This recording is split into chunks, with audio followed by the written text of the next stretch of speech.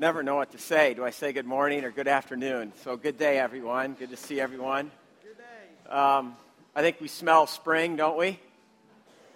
Okay, and that also reminds me of Lent. Anybody know what Lent means?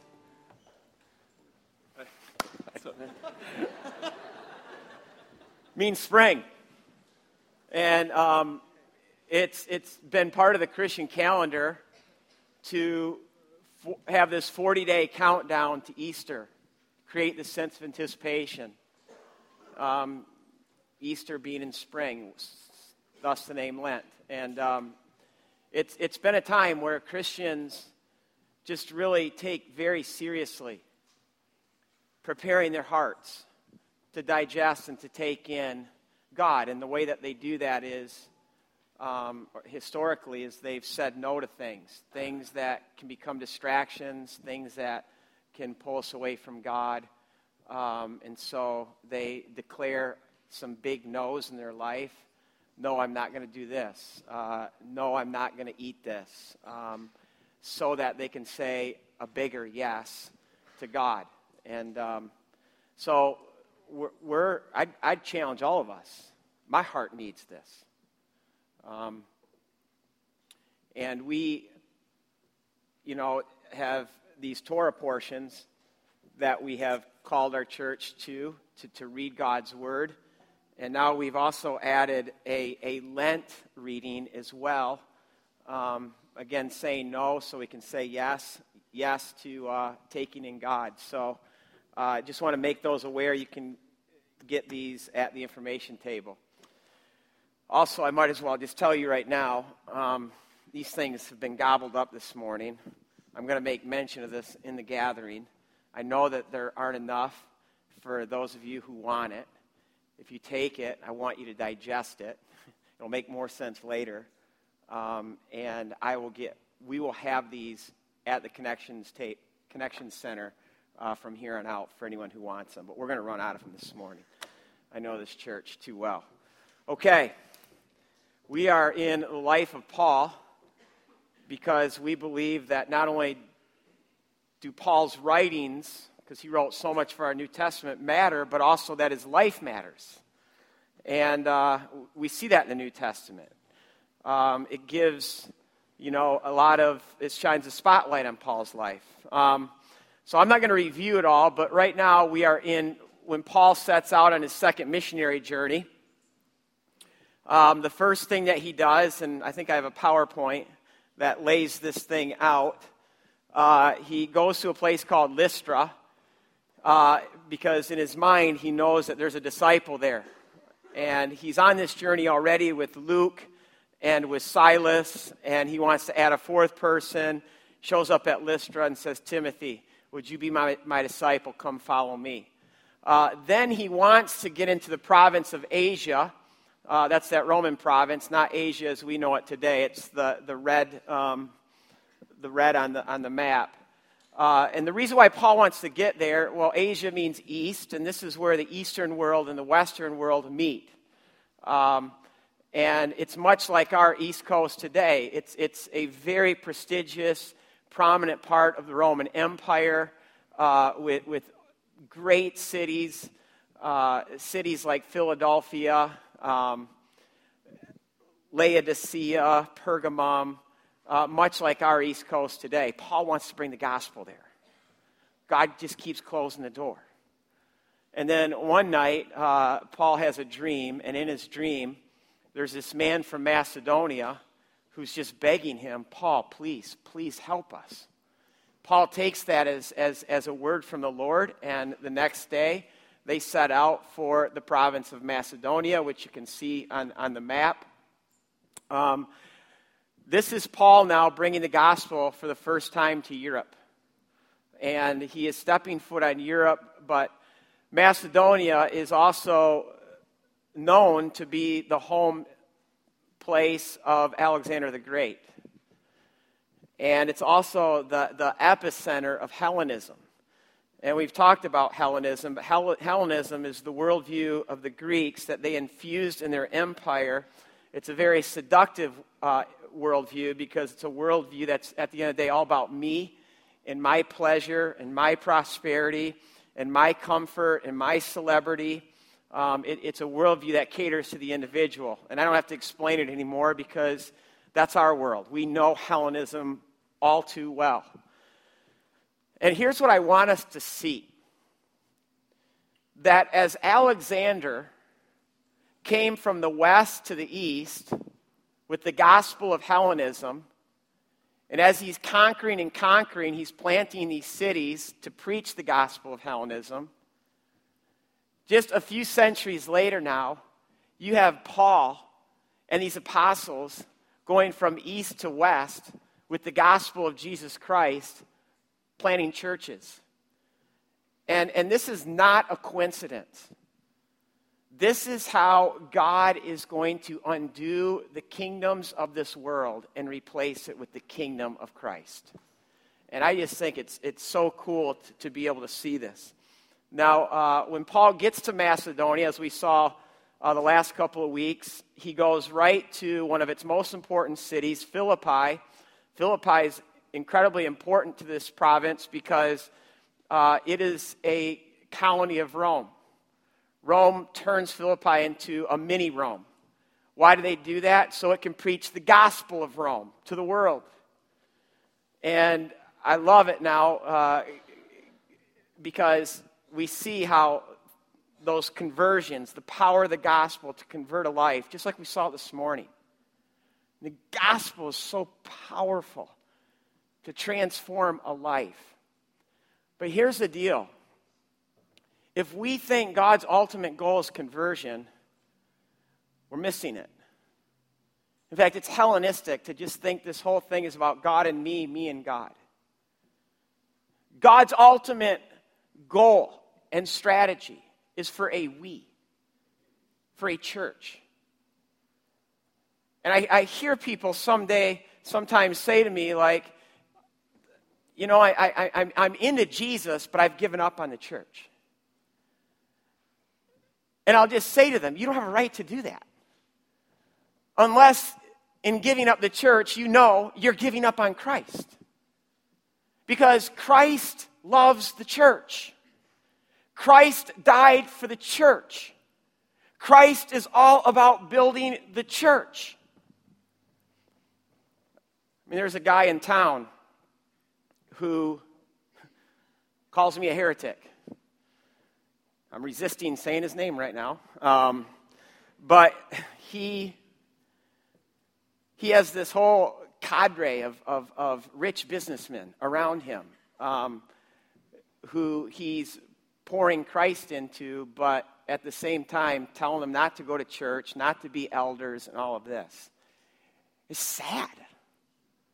And I don't know why these guys, because these are guys that our church needs. These are guys that ought to be elders.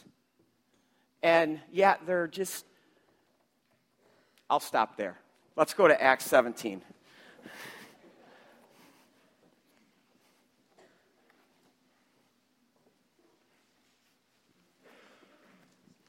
And we're going to see here how God is continuing to build his church. The church that he loves, the church that he died for. Acts 17, if you have a Bible like mine, 899. Let's stand for the reading of God's word. When Paul and his companions had passed through Amphipolis and Apollonia and came to Thessalonica, where there was a Jewish synagogue, as was his custom, Paul went into the synagogue, and for 3 Sabbath days he reasoned with them from the Scriptures, explaining and proving that the Messiah, the Christ, had to suffer and rise from the dead. This Jesus I am proclaiming to you is the Christ, he said. And some of the Jews were persuaded and joined Paul and Silas, as did a large number of God-fearing Greeks and quite a few prominent women. And other Jews were jealous, so they rounded up some bad characters. It's kind of an interesting term, some bad characters. Rounded them up from the marketplace. They formed a mob. They started a riot in the city. They rushed to Jason's house in search of Paul and Silas in order to bring them out to the crowd. Obviously, Jason is someone where the house church is gathered, and he's become a believer. But when they did not find him, they dragged Jason and some other believers before the city officials, shouting, "These men who have caused trouble all over the world," and that literally reads, "These men who have turned the world upside down." Love it. They are defying Caesar's decrees. They are saying that there is another king, one called Jesus. And when they heard this, the crowd and the city officials were thrown into uproar. And then they made Jason and the others post bond, and they let them go. I want you to feel the collision that's going on right now. And as soon as it was night, the believers sent Paul and Silas away to Berea. This is God's word. You guys can be seated. So now Paul sets his sights on probably the most important city in the province of Macedonia, Thessalonica. Thessalonica is the capital city of Macedonia. It's named to honor Alexander the Great's sister. That's her name, Thessalonica. And it's this huge, it's probably the 7th largest city in the Roman Empire. It's an international city. The land routes, the sea routes, all go through Thessalonica. It's a very important city. That's what Paul does. It's all part of his strategy. But I also want to not just look at this through Paul, but I want to look at this through God. Because God is the one who's behind all of this. And I don't want us to miss God's providence. Now, I don't know if we think about this, but Paul is walking the gospel. He's not getting on a plane. He's not getting in a car. He's not getting on a bus. He is, for the most part, other than a few times when he uses a boat, he's walking. Travelers in that day traveled 30 miles a day. Think about that. They walked more than a marathon. And in fact, scholars calculate that through all Paul's travels, taking the gospel to the nations, he walked 10,000 miles. What are you willing to walk 10,000 miles for? Because that's Paul. Now, these cities in verse 1, these are coastal cities. So you need to start thinking California. You need to think Santa Barbara, Monterey, with Thessalonica being LA. And you need to, if you know anything about California, Paul is on Highway 1. And it's literally called the Via Egnatia.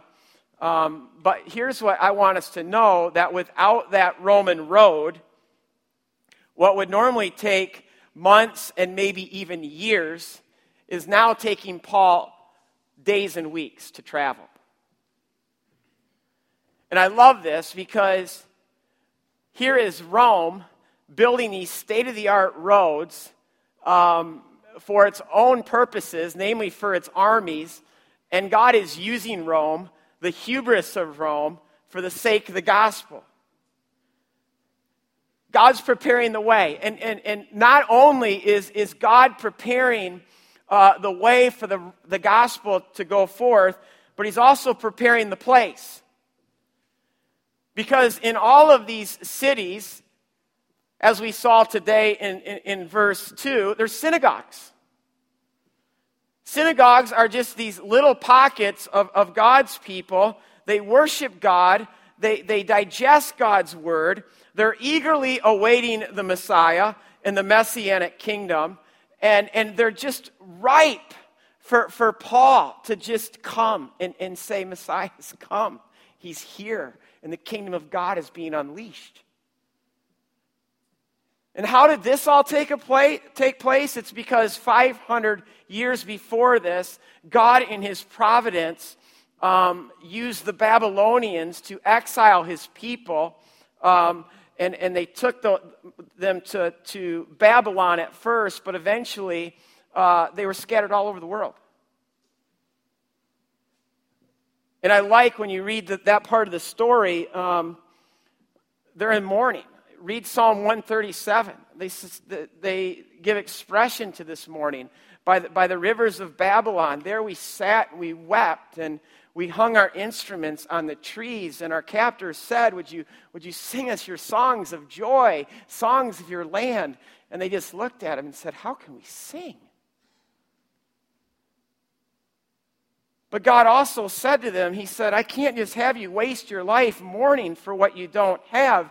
And then through the prophet Jeremiah, in Jeremiah 29, God says there's a reason for this exile. This is all part of my purpose. And while you're in Babylon, I want you to move right into the heart of Babylon. And I want you to pray for the peace of Babylon, for the prosperity of Babylon. I want you to be my peace, live out my peace, bringing my shalom to the chaos of Babylon. So now by the time of Paul, God through his providence has these little pockets of his people, these little mini colonies that are so ripe for the gospel. And this is why Paul's strategy is to go to the synagogue. And another thing that I think that we fail to understand is that these synagogues are not just comprised of Jews. There are so many Gentiles that are in these synagogues, in large part due to the fact that Hellenism is bankrupt. Rome and its way of life is bankrupt. And when these Gentiles start to get wind and see what the God Yahweh, the God of the Bible, is all about, they are hugely attracted. For instance, there's a plaque that's recently been discovered in the city called Aphrodisias. Aphrodisias is in that province of Asia. It's one of these important cities.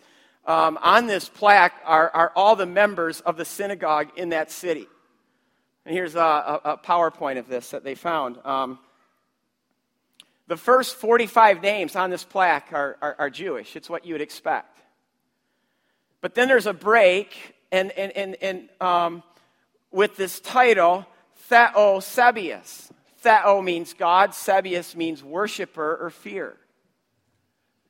So you have this title, God-fear or God-worshiper, and then underneath that, you have all these Latin and Greek names. 45 Latin and Greek names. 45 Gentiles belong to this one synagogue. 45, that's 45%. And so God has prepared this place, this ripe place, where a guy like Paul, who in that world of synagogue, when he shows up being trained by Gamaliel, it's like someone being trained by Billy Graham, stepping into that thing and telling them the gospel of Jesus Christ. Now, why did I take all this time to explain this? Because I want to go back to that man from Macedonia. Because that man from Macedonia represents the call of God in Paul's life at that time. And what I want us to see, because here's the deal, God doesn't save us without also calling us. If you belong to God, if you would say yes, I could tell a similar story of how God has rescued me today and brought me into his kingdom, then along with that, you also hopefully can speak to the call of God in your life. What is your man from Macedonia? Because for those of us in this room that know the call of God, what's so encouraging about this is that God has already prepared the way. He has prepared the roads. And not only has he gone before us and prepared that, but he's prepared the place as well. He's in it with us. His providence is why it happens. It's not because we're so good. It's because he's so good. He's the one who's building his church. Now here's the deal. Even though God provides the way, provides the place. It's going to cost us. It's costly. I mean, you just think about the whole message. And inherent in the message that we proclaim, there's such cost. I mean, we see that right in our text. Look at verses 2 and 3. As was his strategy, Paul went into the synagogue for 3 Sabbath days. He reasoned with them from the Scriptures, explaining and proving that the Messiah had to suffer and rise from the dead. It cost God. By the way, could you do what Paul just did? Could you explain Christ? The story of God? And why God, through Christ, had to suffer? And what that suffering entails for you, for me, for the whole world? And could you do that from the Scriptures? I loved what we got today. And trust me, Crossroads isn't creative enough to actually structure or plan. This just happened to be coincidence that Lisa shared her testimony, and I'm sitting there that last night, and she's giving us her whole testimony through Scripture. Scripture. Do you know the Scriptures? This is what Jesus is doing on the road to Emmaus with those 2 disciples. He's explaining why the Christ had to suffer, and he's doing it from Scripture. And again, remember, Scripture, they don't have a New Testament, so it just refers to the Old Testament. That's what Paul is doing every time he shows up in a synagogue, is he's proclaiming Christ, he's teaching Christ, and he's explaining why Christ had to suffer. Could you do that?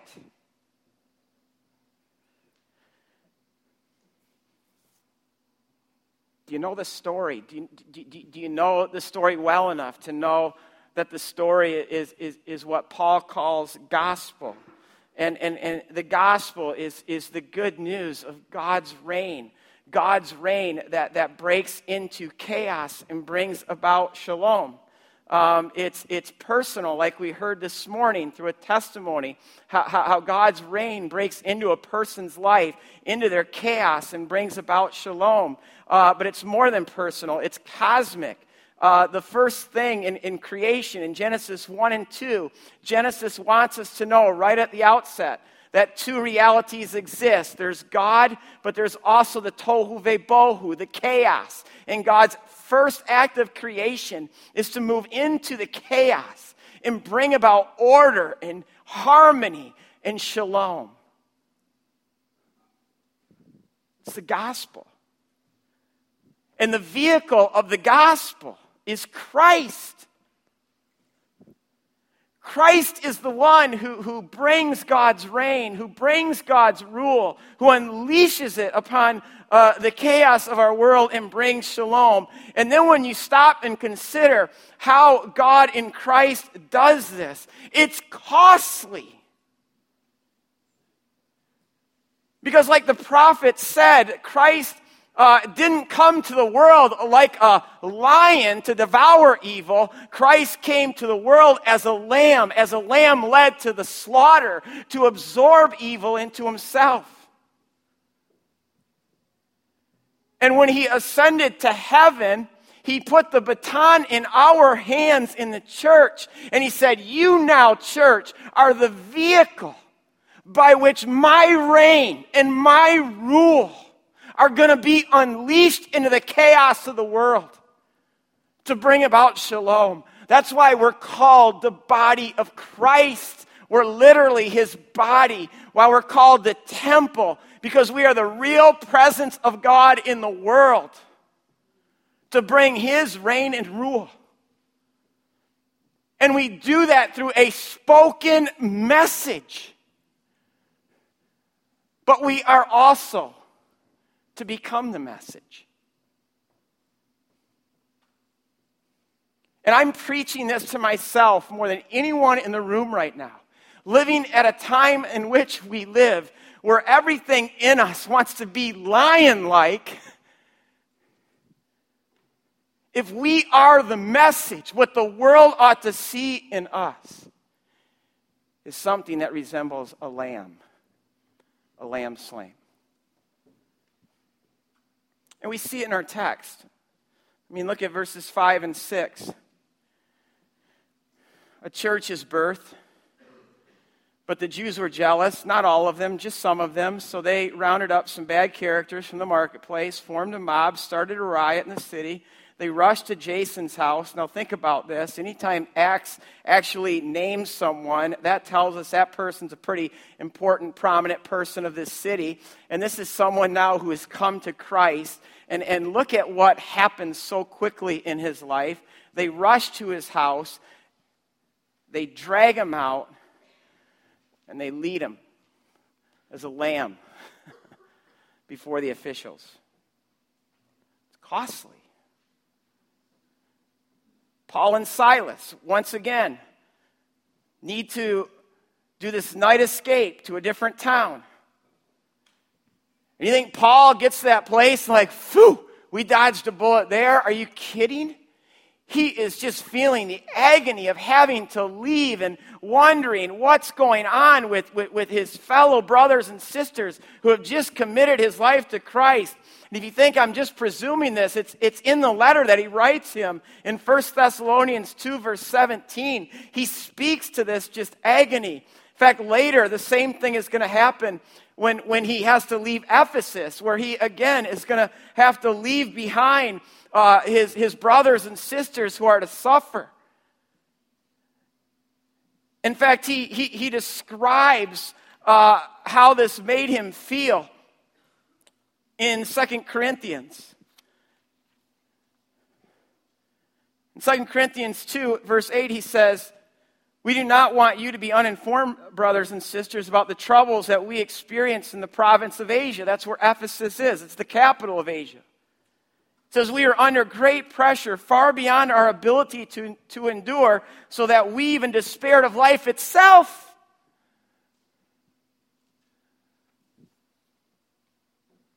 And see, that's the cost, the cost of the gospel. Paul is literally now despairing of life. He's devastated. He feels this deep burden for his brothers and sisters in Ephesus that he had to leave behind. But here's what we need to know, that it's in the cost, it's in the sacrifice, it's in the weakness, it's in the suffering that the power of the gospel is actually unleashed. In fact, we even see this in the first verses. I mean, Paul starts this whole letter off in 2 Corinthians. He says in verse 3, "Praise be to the God and Father of our Lord Jesus Christ, the Father of compassion, the God of all comfort, who comforts all of us in our troubles, so we can comfort those in their troubles with the comfort that we ourselves receive from God." Do you hear what Paul's saying here? Paul essentially is saying, praise be to God that we despaired of life and we're in that place of suffering, because it was in that place of suffering that we actually experienced the comfort of God, which is now the very comfort that we give to others when they are in their place of despair and suffering. And that's the power of the gospel. And I got to experience it this week. I had a front row seat to it. Because Tim, the guy that shared his life story last week, found out soon thereafter that his dad has stage 3 cancer. And so his dad and Tim came to our elders Wednesday for prayer. I'm a dad. I'm a son. And to see a father and a son have to go through what they're going through with stage 3 cancer, knowing that Tim even lost his mom, Dad lost his wife 3 years ago to cancer. And the most powerful moment that night was Ed Kingma comforting them, exhorting them. And why did his words have such power and authority? Is because Ed just had cancer. And his wife just had cancer. And he has experienced the comfort of God in his cancer that he can now share with someone else and comfort them. This is how we are the message. And this message is powerful, and the power is subversive. It's a subversive power. You know what subversive means? You know what to subvert means? I knew you didn't. That's why I have a subvert. Subvert is to undermine the power and authority of an established system or institution. Look at the synonyms. Destabilize, unsettle, overthrow, overturn, bring down, topple, dispose, oust, disrupt, wreak havoc on, sabotage, ruin, undermine, weaken, damage.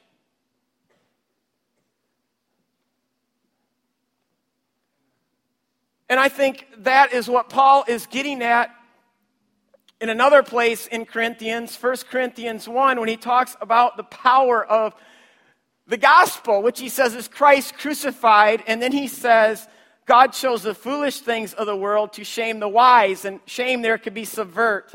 God chose the foolish things of the world to subvert the wise. God chose the weak things of the world to subvert the strong.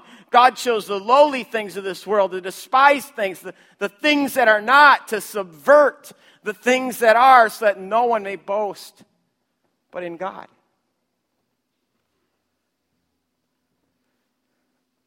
And it's in our text today, in verse 6, when they say about this movement, they're turning the world upside down. Like the previous chapter with the great earthquake, the whole world is quaking because of the subversive power of the gospel. And again, this power is not the power of the lion. It's the power of the lamb, of a slain lamb that is undermining all the power structures of its day, that's toppling empires itself. It is. In fact, I think the two major power structures the gospel is up against at this point in the story are actually in our text. Judaism and Rome. Judaism is a religious power. Rome is a worldly power. And on both of these fronts, it's lion versus the lamb. And I'll start with Rome, and because Rome is such a huge backdrop to the New Testament that we hardly ever consider. Now, what's Rome? Well, the closest equivalent to Rome in our world, I think, is Nazi Germany. Now, when we look back on Nazi Germany today, we see the destructive force of evil that it was. But what you need to know is that at that time, most people actually praised Nazi Germany. I mean, politicians from all over the world, minus Winston Churchill, saw Hitler as a great statesman who was bringing Germany back to life. And especially to the Germans themselves, I mean, he was seen as the great savior. Because on the surface, Nazism was a beautiful thing to behold. I mean, with all its pageantry and prosperity and its propaganda, I mean, it was believed by many to be the hope for the world at that time.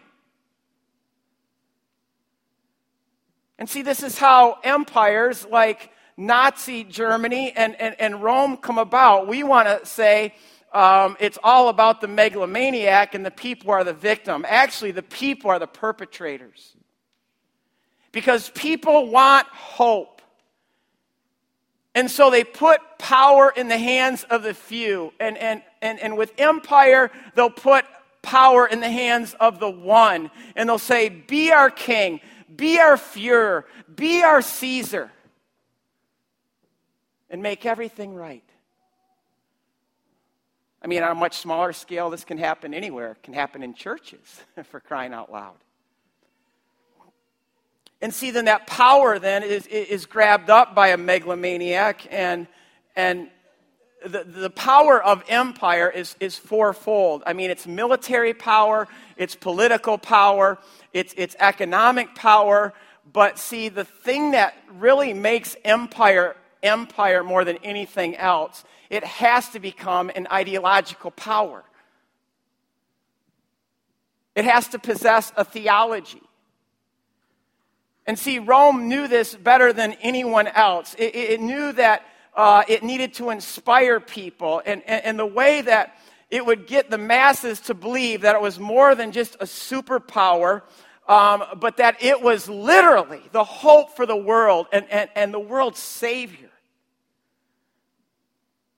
Centered on its Caesar, who was declared not to just be a ruler, but declared as Lord, as God. And the poets and the philosophers bought into this and propagated it and talked about the manifest destiny of Rome and its emperor, its Caesar. And Rome developed around this just this massive propaganda machine. They probably did propaganda better than anyone. Building temples in every city, temples to worship Rome, temples to worship Caesar as Lord and God. Every mile marker as you're traveling Rome's roads, which was every 8 miles, had something that declared Caesar to be Lord and God. Every city gate, when you entered a city, had etched in the gate, Caesar, Lord, God, divine. It's plastered on their coins. I mean, they made even Nazi Germany. I mean, think about that. I mean, everywhere in Germany where you went, it was Heil Hitler, Heil Hitler, Heil Hitler. It's almost like you had to do that in order to participate in all aspects of German life. But even more so in Rome, it was you had to declare in the marketplace if you're going to buy or sell that Caesar is Lord. If you're going to participate in politics, if you're going to participate in any form of social life, if you were going to go to the arena or to the spectacles or watch the gladiator show, you had to declare Caesar's Lord. And now added to this, because this sweeps to a city like Thessalonica even a generation before Paul. And Rome gave Thessalonica special status because Rome was enamored with the Greeks, and especially Alexander the Great. Alexander the Great was their model. And because this was the prominent city in Macedonia, it was declared by Rome to be a free city, which meant no police state there, no Roman centurions or legions, no Roman tax, and they were free to govern themselves. So these city officials are desperate to preserve this status. And now think about it. These Christians are brought before the officials. They're singled out. They're dragged out of their homes. They're brought out in public. And the charges against them to the officials, they defy Caesar and proclaim another king. Well, Rome crucifies people for a lot less than this. Well, here's a question I want us to ask. How did they defy Caesar? Was it as a lion? Did they take up their swords? I don't think so. In fact, I know so. Read Romans 13. I dare you this week to read Romans 13, and I dare you to apply it to your life. Because Paul says, and this is at a time when Nero is the emperor, Church, I want you to submit to all governing authorities. And Timothy takes it even further. He says, I want you to pray for him. I'll tell you how they defied Caesar. It was through their total allegiance to another king. Total allegiance. They did not say, Caesar is Lord. They said, Jesus Christ is Lord. And they proclaimed him. They imitated him. And that's how they defied Caesar. In fact, the proof of what I'm saying right now is in the letter that Paul will write to this church in Thessalonica, 1 Thessalonians, in chapter 1, verse 6. Paul he praises them. You guys were imitators of us as we have imitated Christ. And then he starts talking about suffering. And then in chapter 2, verse 14 and 15, he says, you are imitators like your brothers and sisters back in Jerusalem, who too were persecuted by the Jews, who also persecuted Christ and the prophets before them. In other words, what Paul is saying is you guys are imitating Jesus, who suffered, who we're all imitating. Or a word that Paul uses all the time. He uses it all the time when he writes to the Thessalonians, the word gospel. Gospel, it's hard for us to wrap our minds around this, but gospel is a word that the Romans are the ones that developed and popularized. I mean, the gospel of Rome, the good news of Caesar and the peace that he brings to the world. But Paul does a little twist on this word gospel. The Romans used the word euangelia, which means gospel. Paul uses the word euangelion, which means the gospel. We preach to you the gospel of the Lord Jesus Christ. Or even in all of Paul's letters, or in many of them, he usually starts off with his greeting, grace and peace. And even peace is a word that was attached to Rome and to their gospel, because it was that Roman pax, that's the Latin word for peace, that they promised the world through their Caesars, but it was a peace that came through war and global domination. And Paul says, grace and peace. Grace and peace. The peace of Jesus Christ is through grace. Because we don't overcome Caesar with another form of Caesar. We overcome Caesar with Christ and his grace. Now, what does that look like? And I thought about how do we apply this? And then I remembered this thing that I read in my church history book, and it so got traction in my heart. It's a letter written by a city official to a Roman senator, describing Christians and what they were like in the first century. I can't even believe it. I gave my copy away. But here we go. Those Christians are indistinguishable from other men, either by nationality, language, or customs. They do not inhabit separate cities of their own, or speak a strange dialect, or follow some outlandish way of life. With regard to dress, food, and manner of life in general, they follow the customs of whatever city they happen to be living in, whether it is Greek or foreign. And yet there is something extraordinary about their lives. They live in their own countries as though they were only passing through. They play their full role as citizens, but labor under all the disabilities of aliens. Just think about that. Any country can be their homeland, but for them, their homeland, wherever it may be, is a foreign country. Like others, they may marry and have children, but they do not expose them. Infant exposure was prevalent. They share their meals, but not their wives. They live in the flesh, but they are not governed by the desires of the flesh. They pass their days upon earth, but they are citizens of heaven. Obedient to the laws, they yet live on a different level that transcends the law. Because Christians love all men, but all men persecute them. Condemned because they are not understood. They are put to death, but raised to life. And again, they live in poverty, but enrich many. They are totally destitute, but possess an abundance of everything. They suffer dishonor, but that is to their glory. They are defamed, but vindicated.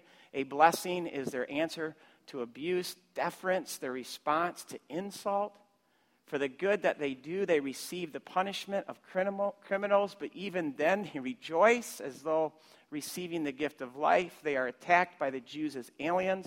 They are persecuted by the Greeks, yet no one can explain the reason for this hatred.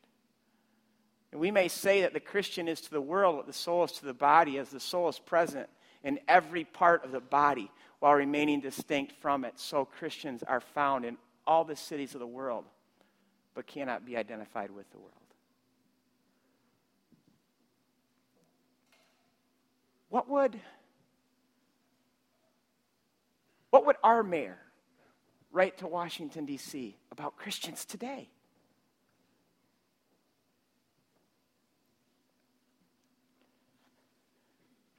Now, the second front that Christianity is up against is Judaism. And this is where I want to just really, please listen to me. What do I mean by Judaism? I'm emphasizing the ism.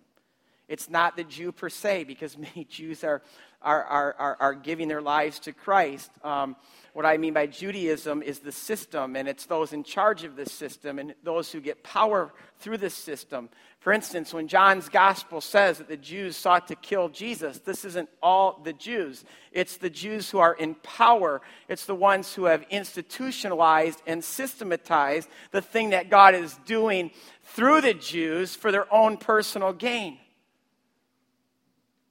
What I'm talking about here is religion. Because religion is whenever we use God, or when we manipulate God, or when we systematize or institutionalize God in a way that it serves us. In fact, when I'm talking Judaism here, I could also include Catholicism, Calvinism, evangelicalism. It's when we make it all about the forms and the rituals and the traditions, about being kosher, about dressing the part, looking the part, going through the motions, and suddenly you wake up and realize that God isn't present anymore, but no one really seems to care because we're so advantaged through this system that we've created. And at the end of the day, religion is really no different than Rome, because it's still all about power. And you need to understand that religion has nothing but hatred for Christ. It's in our text. It's in the Gospels. Jesus in the Gospels is colliding with religion. It's religion and religious people who put him to death. It's religion and religious people who are now hunting Paul down everywhere he goes. That's why when we talk about the gospel at Crossroads, we're not talking about just another alternative religion, because the gospel itself, Jesus came to destroy religion. Because here's the subtle thing that religion does. Religion is twisting the things of God to make it all about me, to serve me, to exalt me. It makes me the focal point. It makes what I do and what I perform the whole deal. I mean, that's the Pharisees. The Pharisees are the most godly people of Jesus' day, but they're so steeped in religion.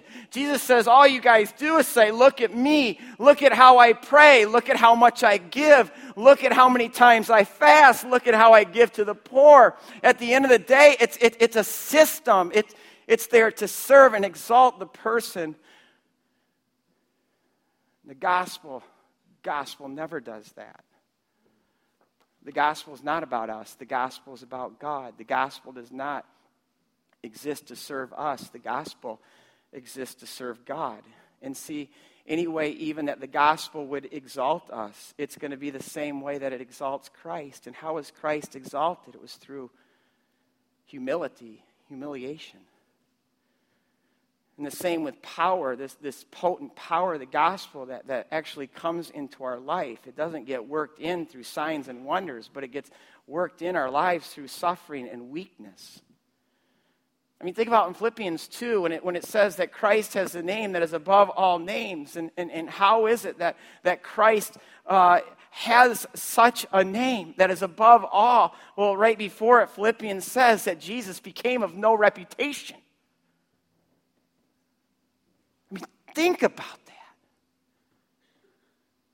He became of no reputation.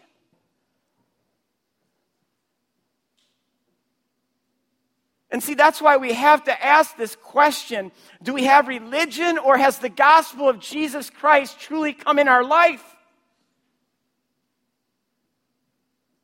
Because there's a lot that we can do in the name of God and for God, but what we need to ask, are we really doing it for God, or are we doing it for ourselves? Are we doing it because it's going to bless me, or because it's going to bless Him? Are we doing it because it's going to exalt me, or because it's going to exalt Him? And there's just a subtle difference. In fact, on the appearance, it's hard to even know the difference.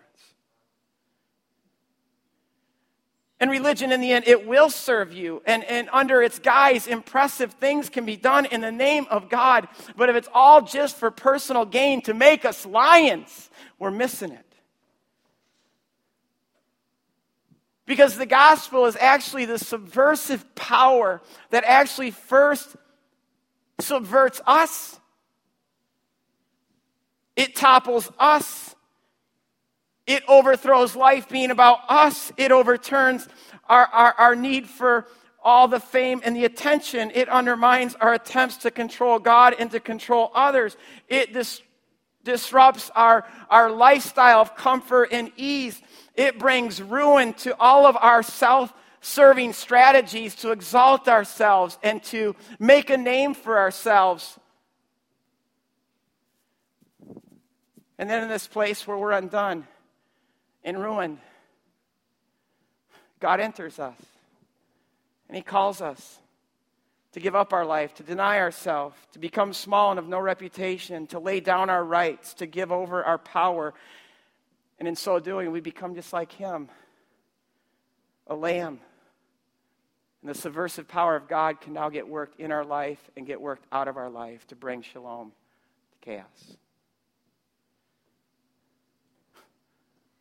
That football coach this week, that's the subversive power I'm talking about.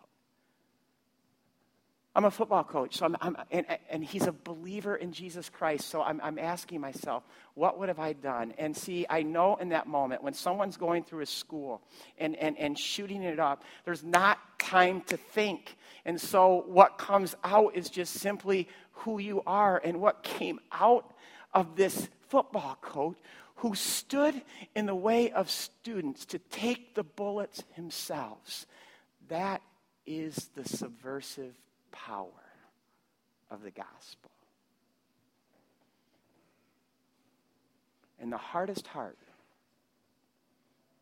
for the gospel to change is a religious heart.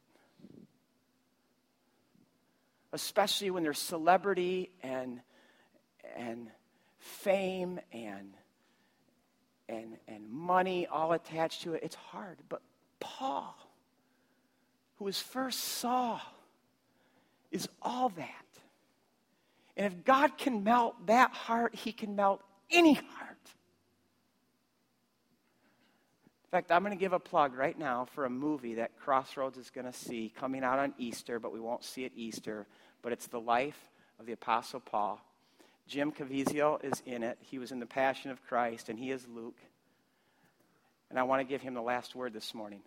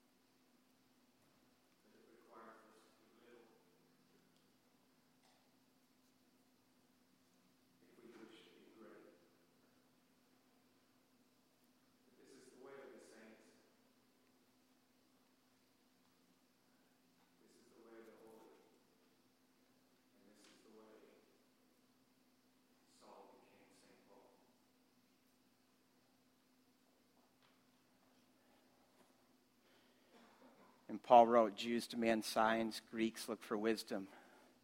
But we preach Christ crucified, a lamb slain. For God chose the foolish things of the world to shame the wise. God chose the weak things of the world to shame the strong. God chose the lowly things of the world to despise things, the things that are not, to nullify the things that are, so that no one may boast before him. Let's pray.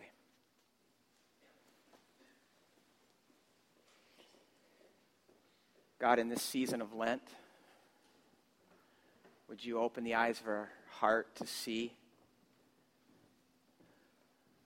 all the Rome that's in our life, all the world? God, would you open our eyes to see the religion? And God, would you give us the grace and the courage to repent? We pray this in Jesus' name. Amen.